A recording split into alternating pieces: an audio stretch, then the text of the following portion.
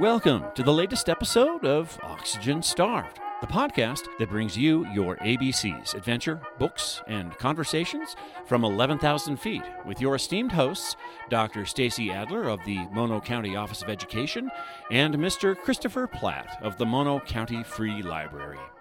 Welcome, listeners, to another episode of the Oxygen Starved podcast, where we bring you your adventures, books, and conversations, your ABCs from 11,000 feet.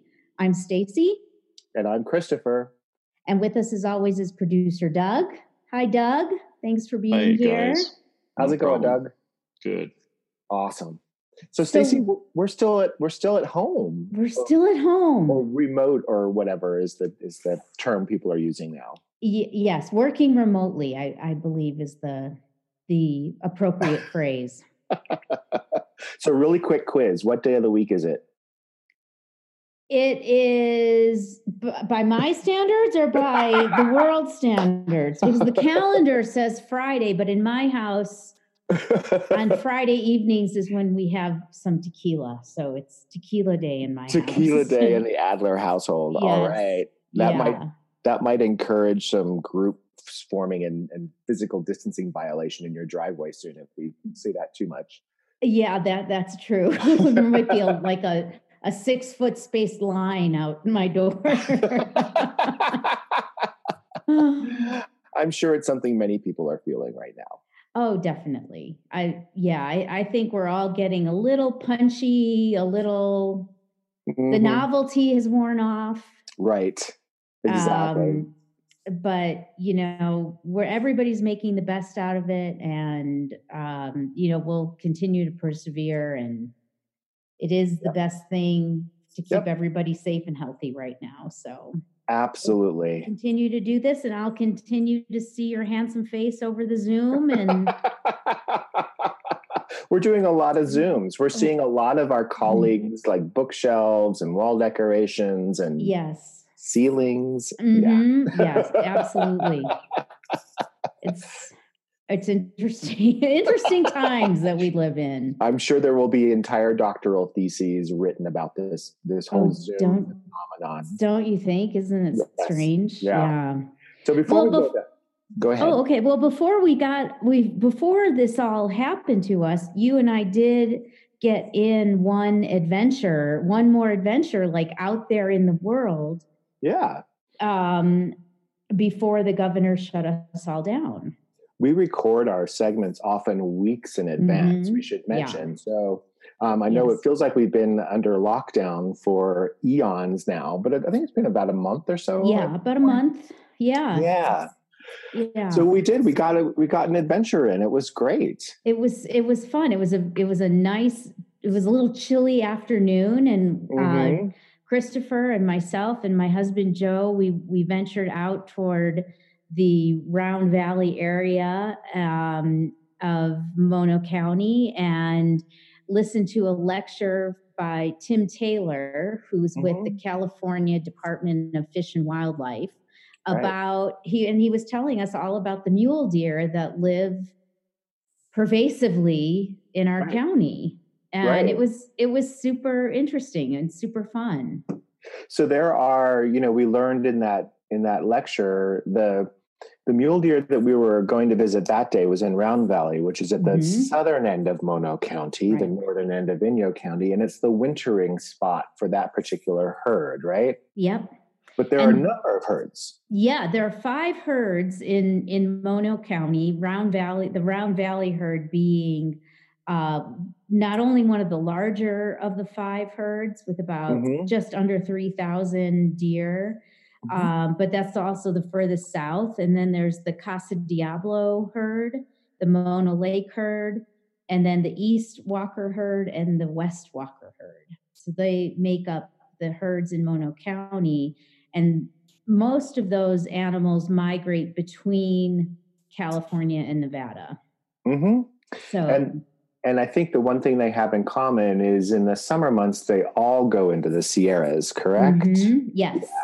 Yeah, they're all here. And it's approximately 10,000 animals that we're talking about that live here amongst the humans. and they are not quarantined, so they're still out. And roaming around. So, and they're, it's quite fun to see the deer, it never gets old, and they're just so cute. We even have a little family that lives right outside of our office. Mm-hmm. In Mammoth, and we get to see them every day when they're around, which is quite fun. We kind of know where they come from now. They come from Round Valley. Round Valley, yeah. So the event, we should mention real quickly, was sponsored by the Eastern Sierra Land Trust, which is an organization that works with landowners to secure land for the future that will stay undeveloped so that it can preserve these migration corridors that the deer rely on to get from their winter spots to their summer spots. Right. And speaking of those, one of the interesting facts that we learned is that the deer have the same routes. Right. That they follow year after year after year. And that keeps the babies from getting lost, which I think is really interesting. I think Tim Taylor said, like, a young deer just needs to do it once, and then it's implanted. They remember it forever. Yeah, it's fascinating. It was really, really cool. And we also learned that deer can live to be up to 12 to 13 years old, which is surprising. Right. So what's surprising to me anyways. Right up there with trout. Yeah, right. And just like trout, how we couldn't tell if there was a 12 or 13-year-old trout, I don't think we could tell if there was a 12 to 13-year-old deer either. This is true. I don't think they age like we do.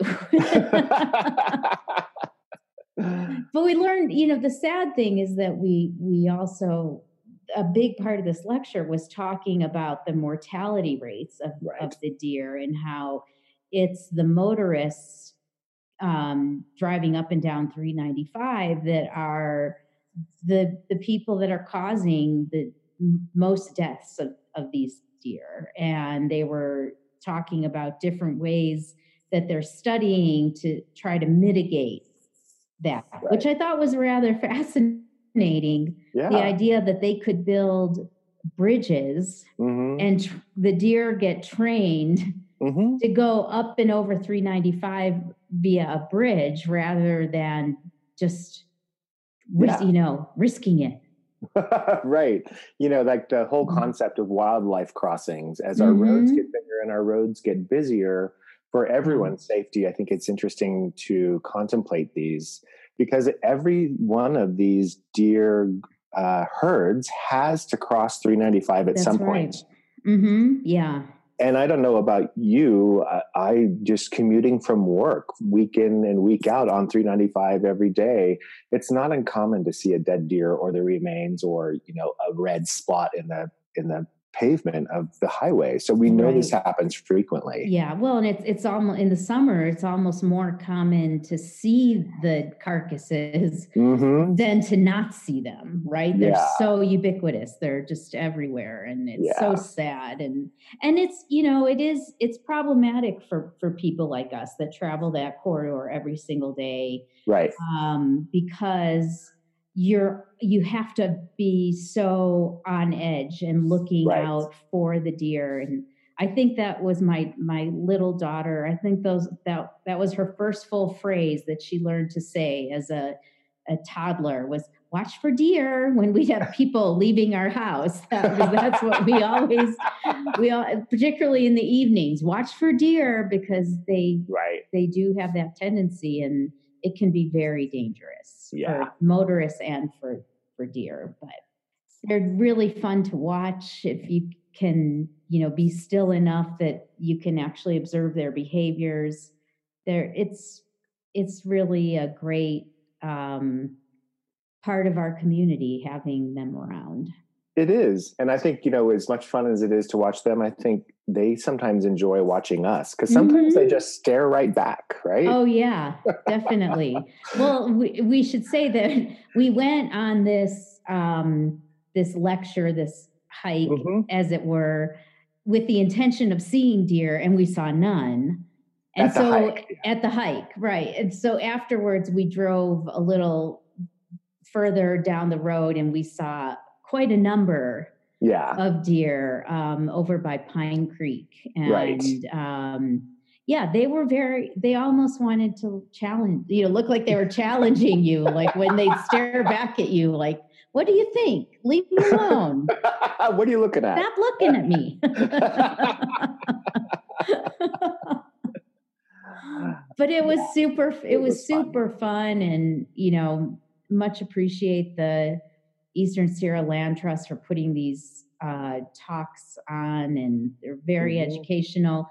There was also, I should mention that Tim Taylor, who was our docent, if you will, our lecturer that day, he did a study on Highway 395 and the 203 Junction wildlife crossing. So we'll put a link to that study in our show notes so people can check it out and learn a little bit more about the deer migration around here. But it was great fun. And Christopher, it was your idea that we do that. So thanks for that great idea. It was so much fun.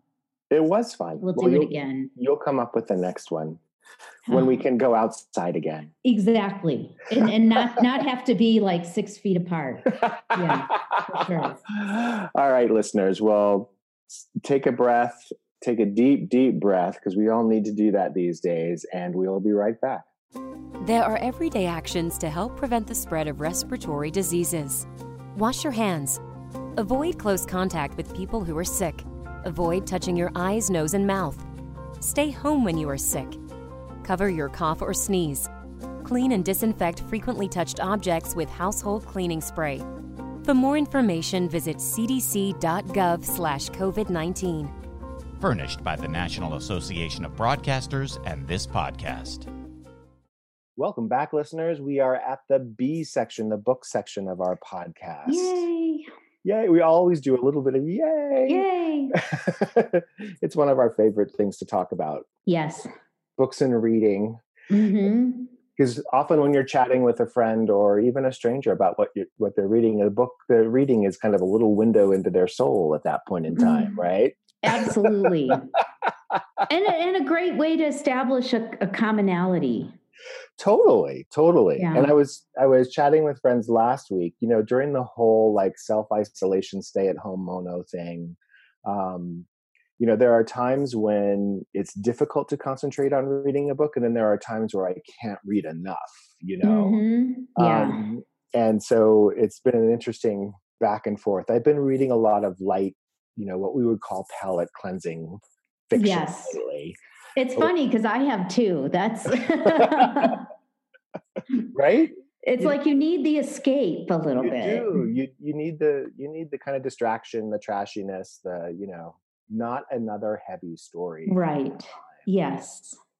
So we wanted to talk about young adult literature, specifically an author who is big in young adult literature right now. And he kind of walks the line between light and heavy in his genre.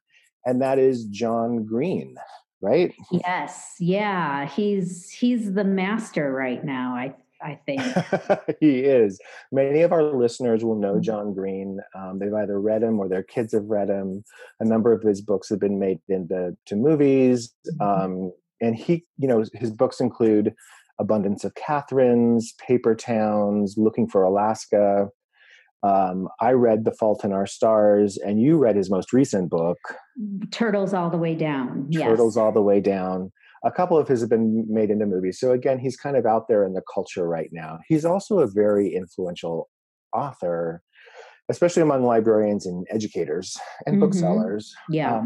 Because as you said, Stace, he really came out in the mid 2000s. He's one of these new millennium YA authors who helped push young adult literature to another level of sophistication, another level of realistic situations that he puts his characters in that, you might not have seen handled the same way in previous generations of young adult books. Right.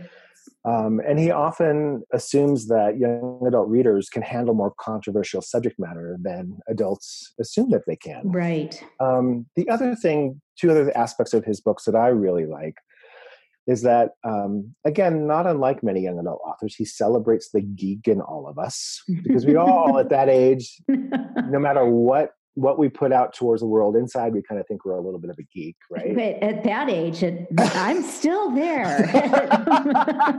That's because you're still young. And then, the other theme is hopefulness. So as much as he deals with some very difficult situations, there is a strain of hopefulness in his writing that helps make it something people can relate to and feel hopeful about. And I think that's something that we all kind of need in our reading. So I will just say a little bit about the young adult literature landscape right now. So he came in the mid-2000s, along with his generation of other authors like David Levithan and Rachel Cohn and Laurie Halse Anderson, who wrote Speak and lately Shout. Scott Westerfeld wrote The Uglies. These are all authors who brought in more diverse characters and more diverse situations to their plot lines, right? And made the books a little bit more compelling, and kind of opened the door for the next generation of authors that came out in the last decade. Rainbow Rowell, who wrote Eleanor and Park. Jason Reynolds, who is the current superstar of young adult fiction. His biggest book in my mind is Long Way Down. Tomi Adeyemi, who just a couple years ago came out with Children of Blood and Bone, and it's a huge bestseller. And then fans of Simon versus the Homo Sapiens Agenda, which was made into a movie called Love, Simon. It was a book written by Becky Albertelli. So all of these authors are very different, which is kind of the intent. They helped, again, usher in this more diverse, interesting characters and sophisticated storylines that attracted a lot of adult readers. So there's a whole phenomenon that's called young adult crossover in the publishing industry, where adults are reading these young adult books because they're dealing with sophisticated and interesting stories, right?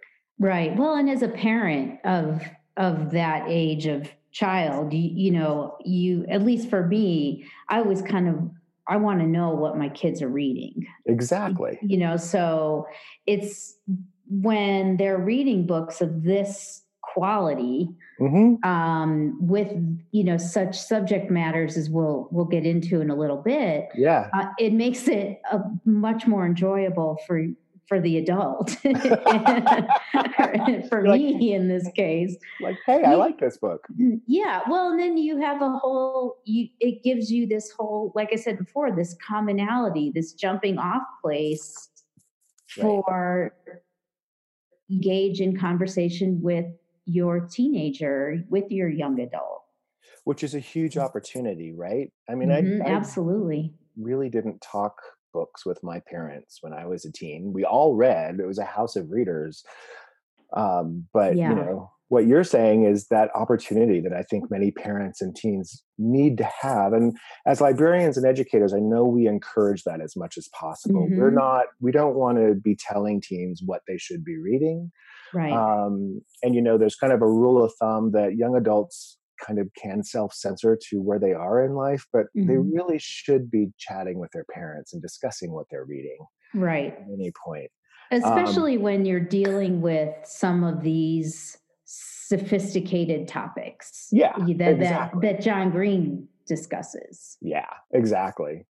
And then the other thing about the YA crossover market is it's also a great nostalgia read. So for any of you who are itching to, re-experience your awkward teen years, some of these books are great ways to do it. One of my favorite books out there was co-written by David Levithan and Rachel Cohn. It's called Nick and Nora's Infinite Playlist. Back when we were teens, Stace, we made mixtapes and stuff like that. Now it's more sophisticated. It's playlists and what have you. But these are authors who are pairing up to write books together, often alternating the voices or alternating the chapters. And that's happened multiple times, which is another kind of interesting thing that young adult literature is doing. So with all of that context, why don't I jump into the book that I read? Go for it. Okay. So I chose The Fault in Our Stars. Again, John Green is the author. It came out in 2012, and it immediately hit the top of the New York Times bestseller list for its category, and the movie came out a couple years later. So I think a lot of you out there, again, will be familiar with the story. The title comes from a quote from a Shakespeare play, and it kind of alludes to how we as humans have little control over our fates or our lives, which is something I think probably resonates with many of us as we're working from home. Yeah. And the quote itself is Cassius talking to Brutus in Julius Caesar. "The fault, dear Brutus, is not in our stars, but in ourselves, that we are underlings." Meaning, there are bigger things at play out there. We can only have so much influence, which is a theme throughout the book. So the book itself, really quickly, it centers around Hazel, a teenage girl with all the teenageness of any girl in her mid-teens, 16, 17 years old. But she has terminal cancer. So difficult situation. It's acknowledged on page 1. It's not a surprise. It's actually a core factor of who she is and the story itself. She meets a boy named Augustus in a cancer kid support group. She calls them cancer kids with a capital C, capital K, because it's like almost a culture. If you're a young kid who's grown up with cancer and spent most of your time in and out of hospitals, it's just that's the milieu in which you live, right? Yeah. So, she's a teenager. She goes to a support group kind of half-heartedly. And she meets this other teenager named Augustus who's recovering himself. They have a little romancy, neat, cute moment. They kind of start to fall in love. She shares with him her obsession for a particular book written by this reclusive author. Her obsession with it is so well written about a girl in a similar situation that she's in, but that the author ended the book in a way she didn't agree with, which Stacey, I can totally relate to. How many times have you put down a book going, why did they end the book that way? A lot of times. Too many to count. So you're not alone. This is kind of the central theme of this, the central plot device of this book, is that she's obsessed with why did this book just end? And the author apparently just finishes the book without any wrapping up. It actually doesn't even have an ending. It just stops, kind of like life does for certain people. Yeah. So Augustus, in a fit of chivalry, donates to her his kind of Make-A-Wish style prize to secure her a trip to meet this author in Amsterdam so she can confront him face to face. That's the plot driver. Along the way, cancer continues to dominate both of their lives. But, they're teenagers. So, she has the usual teenage angst with her best friend around boys and Augustus, and her friend Isaac from the support group, who loses his eyes to cancer, has his usual teenage angst, which is around girls. So all of that is there. I won't give away the ending, but I'm betting most of you know it anyway. One thing I will note here is John Green, when he was in his early 20s, for a few months, he was a chaplain in a children's hospital. So he kind of knows about what he's writing, the characters at least. And he's quoted as saying, "All of the people I've known who are sick, young or old, were still funny. It's important to note or remember that people who are sick and people who are dying aren't dead. They're still alive. And sometimes we forget that, and we treat the sick and the dying so gingerly and so carefully, we often, what they want most is to be alive while they are alive." And so a lot of them who are very sick are also very, very funny, and often in dark, dark ways, which comes out in this, right? Hazel and Augustus, they're both very funny, but they're both dark as well. Hazel is self-deprecating. She's insightful. She's deeply, deeply human. Again, she's the central voice. Her parents are less fleshed out as you would expect from a teen book, but they are definitely painted with, humanity and through her eyes. Her love interest, Augustus, equally fleshed out, insightful, funny, imperfect. He celebrates the geek in both of them. He doesn't write them as overly mawkish. And he also seems to understand that as kids whose lives are dominated by cancer, It is a matter of fact part of their life. And, Yeah. there are times where she just, he talks about her walking across the room. Well, she always grabs her oxygen tank and walks across the room. And it's never presented more mawkish than that or any less. It's just a part of who she is. And it's interesting to see how he has them compartmentalizing the serious things that they go through versus just like kind of like the day-to-day teenage stuff that they go through, which is fascinating. I will say that the book was faulted by some when it first came out. It's kind of glorifying this trope of romantic teenage death, kind of like Romeo and Juliet or what have you, this tragedy, and it might influence teens to, commit suicide or stuff like that. But John Green punched back really hard. Again, he said, I'm tired of adults telling teenagers that they aren't smart, that they can't read critically, and that they aren't thoughtful. In other words, they know what they're reading. Right. And I think that's one thing that I appreciate about his writing. And I've read several of his books because, like I said, my children have read them. And he treats his characters, his teenage characters, with respect.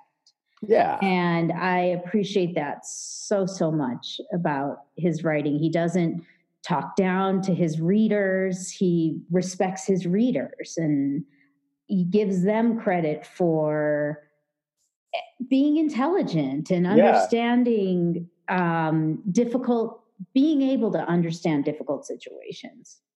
Yeah, and I wonder if that's one of the reasons that compels so many adults to cross over and read his books, because they are authentically voiced characters. They're not an adult imagining what a teen would be like. Right. It's almost as if he's still a teenager himself inhabiting that voice. Absolutely. And to that same end, he doesn't make his adult characters, even though you're absolutely right, they're less fleshed out, they're not the main characters of the story, but yet he doesn't treat them in a disrespectful manner.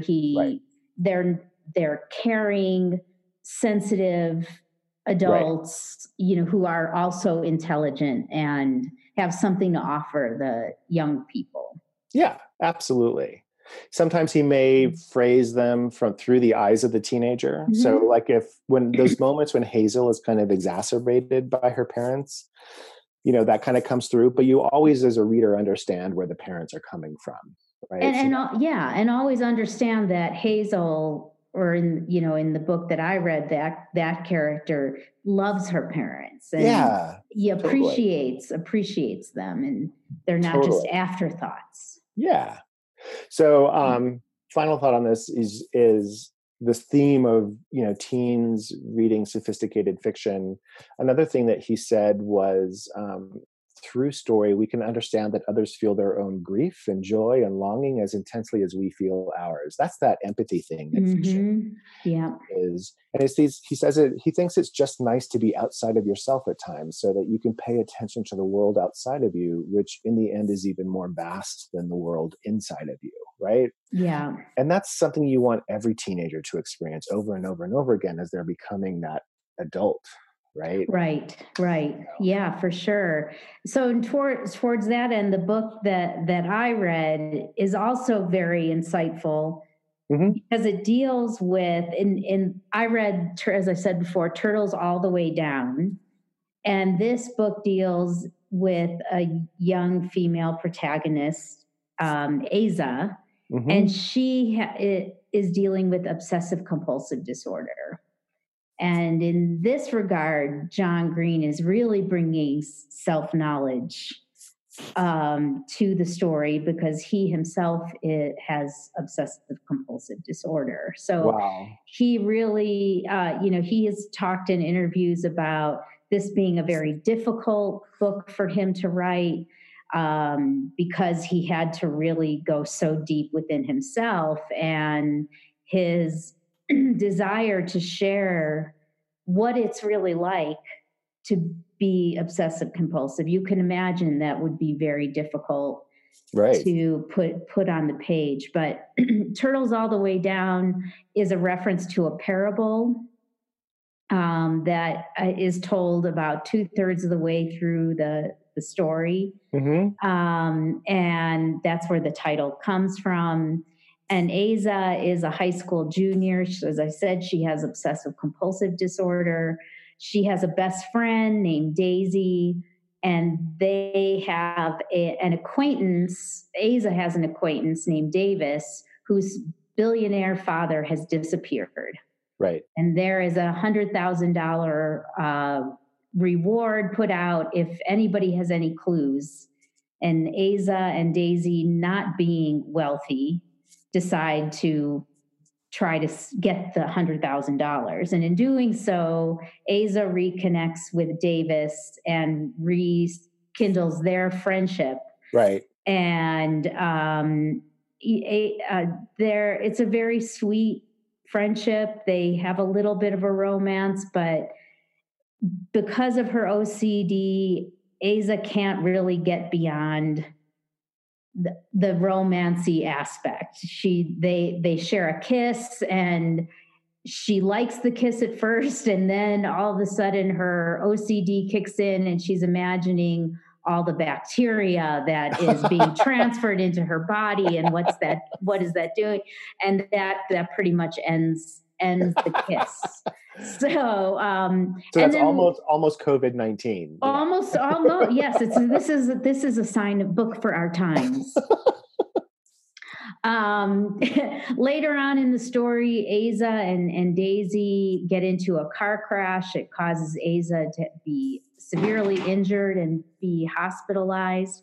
Trying to drink hand sanitizer in the middle of the night, thinking this is going to get all the germs out of her body, which of course extends her hospitalization. Wow. And it a lot of information about obsessive compulsive disorder comes out, particularly during this segment of the book. Right. At one point, John Green describes what Aza is going through almost on a step-by-step manner when she is having what is called a tightening gyre, or a spiral of thoughts. And the way that this passage is written, it is written like a spiral. You can feel yourself as a reader going through this spiral, and really gives you an understanding of what it must be like for somebody who is obsessive compulsive, and when they have something triggered in them, what they feel. And how that just kind of takes control. Absolutely. And if you imagine a spiral, if starts wide at the top and gets tighter and tighter and tighter, and as it gets tighter and tighter, all these other physical things start kicking in, with a tightening of your breathing, and your lungs feeling tighter. And it was difficult to read. I found myself getting very anxious reading that passage. And if you are an adult who has a child with obsessive compulsive disorder, or somebody somebody close to you with this, I can't recommend you reading this book enough, because you will really understand what somebody with this disorder goes through, and what they are dealing with. And it like you said about Hazel and cancer being just part of who she is, that's how it is in this book. The obsessive compulsive disorder is just part of Aza and who she is. And, it's not the plot line. It doesn't drive the story by any means. It's just part of who she is as a character. And he just does a great service to all people who suffer from this, and in how he describes it. But and again, the adults in the story, he treats them respectfully. Aza lives with her mom. Her dad has passed away. And, you know, her mom is a caring individual. The therapist who she goes to is a caring, well-intentioned individual. You know, Right. they're treated with a great deal of respect. And, you know, as I mentioned really quickly, they're searching for this, they're trying to earn this $1,000 reward, but the $100,000 reward, but the mystery is what has happened to Davis's father. Yeah. And so that is the central through line, you know, Right. that kind of drives the plot forward, but it's by no means the focus of the story. It's really relational, and, you know, how all these friends interact. And he just does such a masterful job of balancing all of the subplots. It's interesting because what you described, there's a similarity in structure with The Fault in Our Stars, where, you know, there's this underlying medical issue, human issue, if you will, that speaks to how they get through life and interact in their human relationships and how they develop as individuals. Underneath what is kind of like the plot driver, which is like this quest, right? Yes. And in my book, it was a quest to go find this author. And in your book, it's a quest to find out what happened to this disappeared dude, you know? So it's interesting. There's kind of like a similar theme or structure in these books. Absolutely. And I would venture to say that they're actually, that's characteristic in all of his books. And before we had this conversation, I spoke to my older daughter who's read all of his books, and she made the comment, well, in Turtles and in Fault in Our Stars, the mystery wasn't the focus. Right. She said, I like his books where the mystery isn't the focus much better than in, I think it was Paper Towns. She said, where the mystery was kind of more of the focus. Yeah. That wasn't as successful in her eyes, but I think all of his books have some form of intrigue that drives the characters along. But he's a great author. I've enjoyed every book of his that I've read, and I can't wait to see what he does next. He also has a podcast, and he's involved in social media, and he's all over the place. He is good. I think we would both recommend our books, right? To not just to teenagers, but to adults, especially parents of teenagers. I think he was asked a question once, if you could handpick the ideal reader of your book, how would you describe them? And he said, thoughtful, intellectually curious, self-conscious 17-year-old, which describes everyone of any age. Absolutely. And describes his main characters quite accurately. So this is John Green.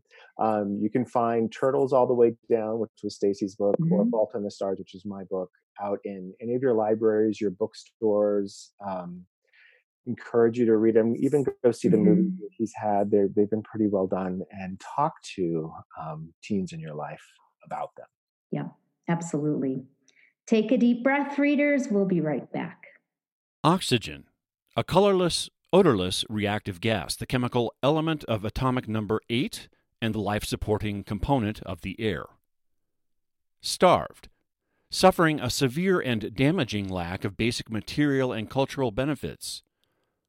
Oxygen-Starved Podcast, a colorless, odorless, culture-packed, nutritious podcast considering books, describing Mono County adventure, and engaging in informative conversation with colorful Eastside Sierra locals. Download it now. Welcome back, listeners, to the C section of our podcast, The Conversation of Oxygen Starved, where we bring someone from the local area who contributes in a unique way and chat with them about how they got to Mono County, or what they love about it and what they do and how they contribute, and also what they're reading. So our guest today is Jeff McQuilkin, who is the Executive Director of the Mono Lake Committee. Welcome, Jeff. Hi, Jeff. Thank you for having me. So, Jeff, you've been an Eastern Sierra resident for at least a few decades now. We were just chatting. Are you native, or if not, what brought you to the area?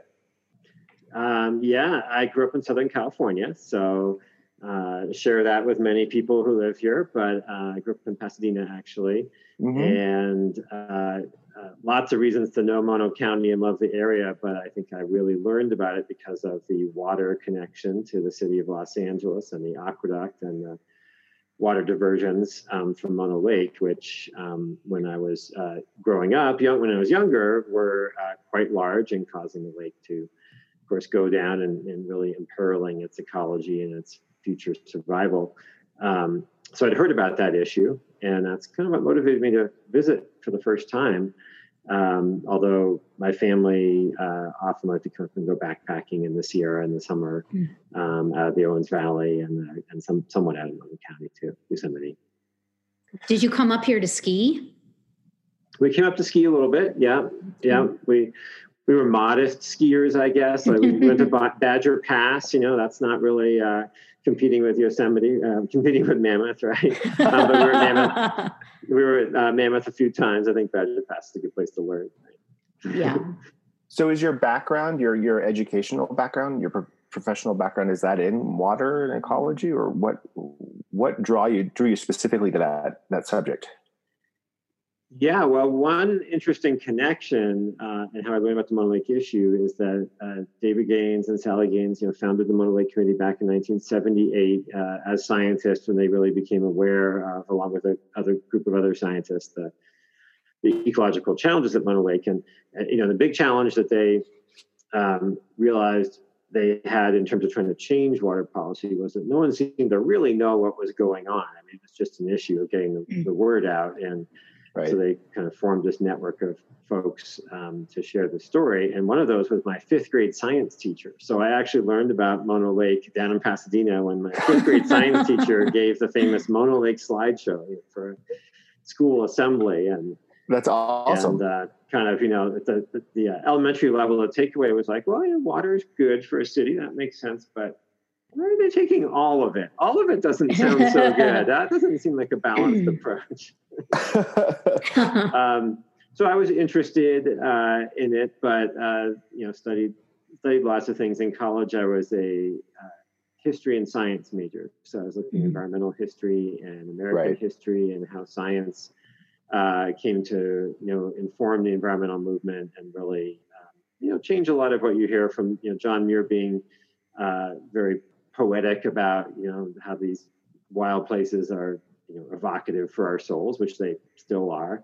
But that's a sort of different world than where most issues are now, which is very science based in terms of looking at impacts and trying to quantify or understand ecosystems. And that was a big change in American history. So that was fun to look at. And the Mono Lake Committee was a great match for me because it's a very science based organization that was always focused on aware of the importance for people of Mono Lake, but focused on the science of what's really happening, including using that to find solutions to the water issue.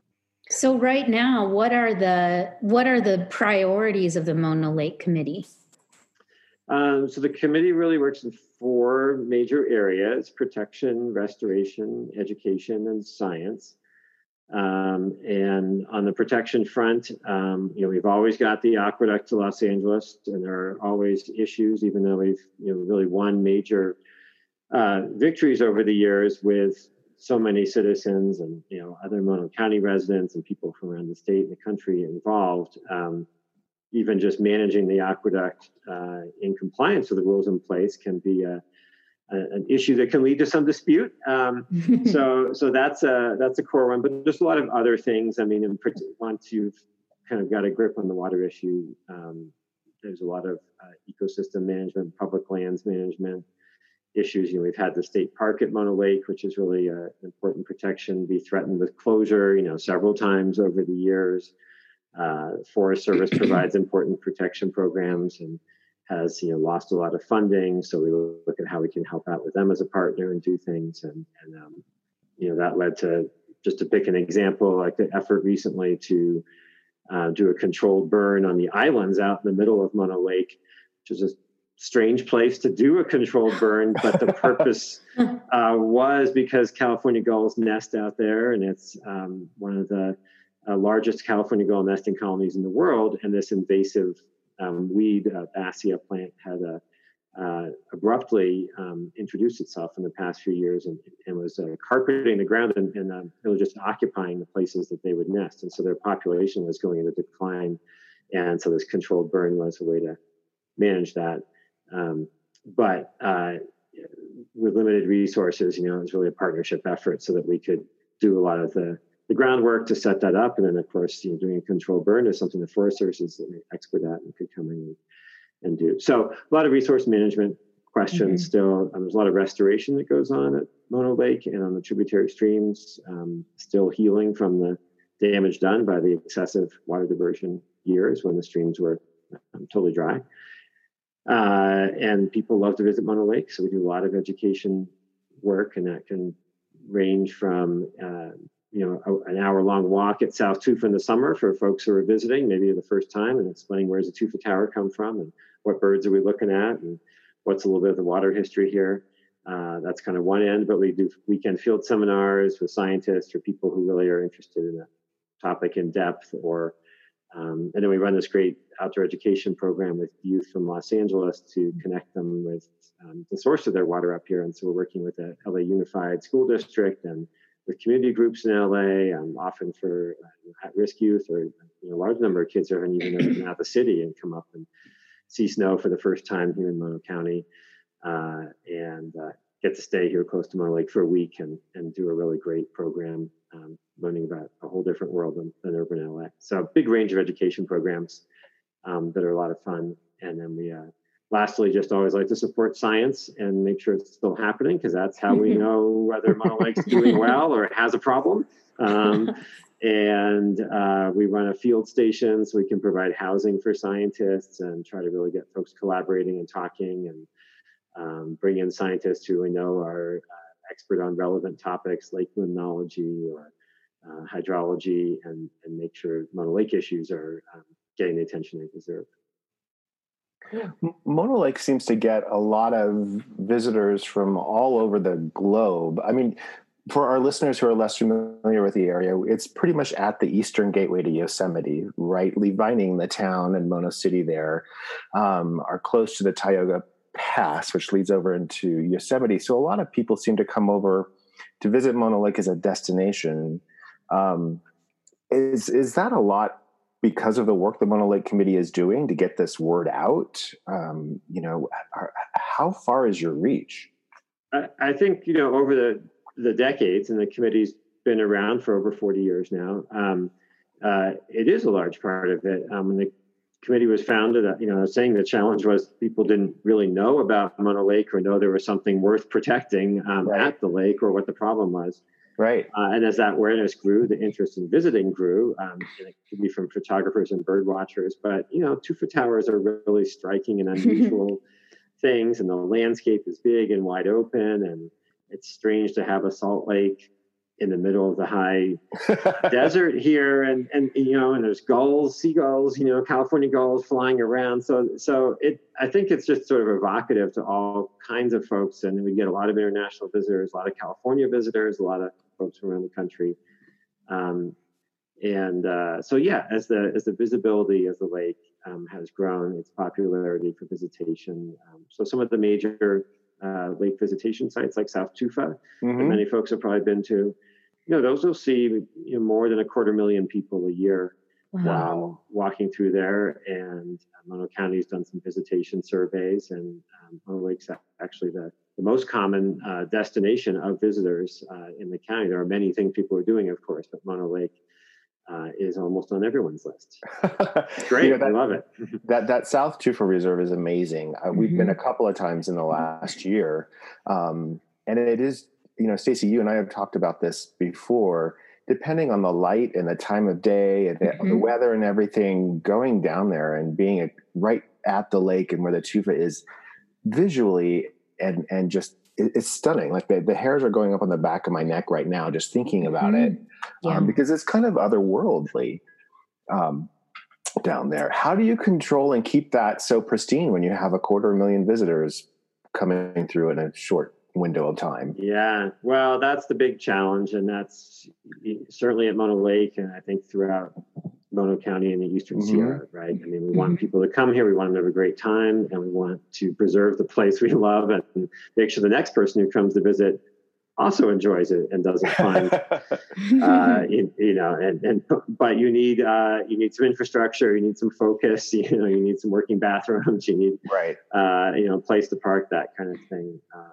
So it's tough. The Forest Service and the state park are, really important as the land managers providing those facilities. But we've always tried to play a role, both volunteering, by having people down there and leading programs and things, but also kind of thinking about what's the balance. And, sometimes you need to, the size of the parking lot can be meaningful for how many people are down there at a time, and are the people who are at the lakeshore able to take that photograph they want, or is it so crowded no one can take the photograph? Right. And so thinking about that long-term planning and what kind of facilities do you provide and things, we like to be a part of that and be able to share ideas and think about that, how things go. And the neat thing about Mono Lake is there's really a approach of focused recreation. So we have some developed sites, which is to say you can drive there, you can park, and there is a bathroom and there's informational signs, and fantastic place to learn about the lake. So like South Tufa or Old Marina just north of Lee Vining. Right. But then because those attract a lot of people, if you're really into it and you want to explore around, there's no limits on that. But you kind of have to have some curiosity and want to go to the next level. And if you do that, you'll often find you're the only person out there wherever it is you've chosen to go. And that's an experience we want to preserve as well, so people can experience that. Yeah, that Mono Basin really has a lot of wide open space, doesn't it, Stace? Yeah, it is. And, that's what you just said, Jeff, about if you have that curiosity and that motivation to go beyond the surface, it's true of so many places here in our county that it doesn't take very long before you to look around and see you're the only person in this, wherever you are. And that's one of the, I think, a nice feature of living here, particularly right now when we're supposed to be social distancing. Not hard to social distance in some places here. But Jeff, you've got 3 kids and a wife. And so what do you guys enjoy about living in Mono County when you're not attending to the Mono Lake Committee? All kinds of things that I'm sure many listeners and you guys like. I'll say we like the schools a lot, so that's one thing. I mean, Thank you. Really just delighted to bring our county raise our kids here, and we have friends in the cities who say, "Oh, you're kind of out there in the middle of nowhere. Is that work?" And we go, do you guys go to meetings and worry about class size at your school? They go, "Oh yeah, of course, the big time." Well, if you've got dedicated teachers, if you've got people who care running the schools, we've got some real advantages here. The ability to get outside and do science and have good companionship with the community and the classes has been great. So, we love to ski. Spend a lot of time at June Mountain, lots of June Mountain ski team participation among the kids. Backpacking, exploring around Mono Lake is good. I've got a wide age range. So we've got our oldest is in college and our youngest is in kindergarten. In this social distancing time, they're both doing Zoom classes at the same time during the weekdays, which is kind of amazing, as well as the high schoolers. So when the youngest was born, we hiked the John Muir Trail, all 5 of us, and that was an experience and a good bonding time. Yeah. When she was 1 year old, so that was pretty amazing. Get her into it soon. Yeah. Well, we had to do it then, or you have to wait, 8 years until she can really walk reliably and carry a little weight. So good. Figure we better do it. Yeah. That's awesome. We should also say the Mono Lake Committee operates a storefront in Lee Vining, right? Yeah, we do. We have called the Information Center and Bookstore. So, lots of people have lots of questions ranging from what's a Tufa Tower to how do I get to Yosemite? So we love talking about all of that. I talk about the water politics and the water history and the aqueduct operation and things. And but we've got a great little bookstore as well. Yeah. And it's just fortuitous, I guess, that we've survived the grand transformation of bookstores or disappearance of bookstores across the country. We have a lot of people come through who, even a 2-day delivery from Amazon is not good enough because you're on vacation and you're traveling and you've got questions now and you need that field guide, or you want to read up on, or you've got a chance finally to read some interesting fiction or some history. And so we've got some eager shoppers, and it's fun to have a nice collection. Well, it's a great little store. I mean, it's a great store. Like, I go there often if I need a gift for somebody, or, just to pass time away. If I get to leave Heining early before a meeting, I always go in there, and they always have really unique things to browse, to look at, to buy, and a good book selection too. So we've been able to work with a lot of local artists, Mono Basin, Mono County, over in Yosemite and things, and that's fun too. So you really get some distinctive things that are really interesting. Yeah, for sure. So Jeff, we always ask our guests, what are you reading right now? Since reading is such a big part of our lives. Sure. Yeah. I got a couple of things. One, on the waterfront, there's a great book by Mark Arax called The Dreamt Lands, Chasing Water and Dust Across California. And it's a big book, but it's just and he's really an investigative journalist, reporter, but very beautifully written. And if you're interested in California water, if you're interested in the story behind, why are there pomegranates, across the southern Central Valley, this is the book to read. It's really, quite an interesting one. And he's, I think it's been out for a year or so. He's been doing some presentations around the state. Really neat. Also just with the COVID-19 situation, sort of looking back to a book that's been around for a while, but called The World Without Us. And it's this really interesting book by Alan Weissman where he sort of tries to imagine, people just disappeared, doesn't have no particular reason, but just imagine, so what would happen to cities and farms and infrastructure? And there have been some newspaper articles out there now talking about how if everyone, at home, obviously the people are here, but we're not out in all the places we were. And there's, wildlife roaming the streets of New Jersey and, and Yosemite Valley, that haven't been seen forever, and clear skies over parts of the world that have been polluted for decades. The residents have never seen blue sky between some of these, landmark sites. And it's kind of fascinating to see how that compares a bit to what he was projecting. He interviewed a lot of scientists kind of about what would happen in these different regions. That book got really good reviews when it came out. So it's on my list to read as well. Do you mostly read nonfiction? I'd say it's mostly nonfiction. Yeah. A little too much news, actually, I think. A little too much these days. Mostly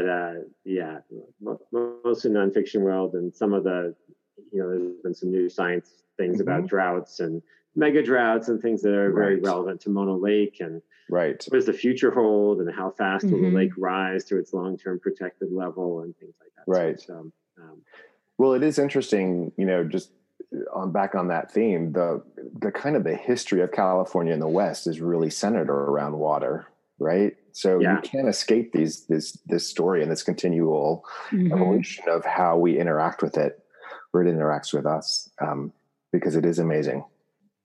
There's a lot of precedents that were set at Mono Lake during the protection effort, the public trust doctrine, the fish and game codes. And so it's interesting that Mono Lake turns up in a lot of contexts on, water issues in Hawaii or, wherever you might be, because the precedents that matter legally and management-wise as much as the on-the-ground stuff does right here. That's amazing. Well, once again, Mono County is a trendsetter. It is a trendsetter. It is. For a small little county, we get it done, right? We're shaping the state, right? Absolutely. And we're glad we think so. Well, thank you, Jeff, so much for spending some time with us today, and we really appreciate it. It was great having you. Fun. Thank you. We'll hope you'll come back and talk to us again when all this is over, and we could see if there's been any impact on not having people around, if it's done anything to improve the situation or, impact the situation at Mono Lake. That will be interesting. All right. We'll check back with you then. Thanks so much. And thank you, listeners, for joining us for this episode of the Oxygen Starved podcast. Please remember to take a few minutes, if you enjoyed the podcast, to subscribe. Leave us a rating and a review. We'd really appreciate that. It helps with the visibility of the podcast a great deal. You can check us out at our Instagram account at O2 Starved and our Facebook page, Oxygen Starved Podcast. If you have a message to give us, please email us at oxygenstarvedpodcast@gmail.com. Thanks so much again for joining us. Be safe, stay healthy, have a great day. Have a great day, everyone.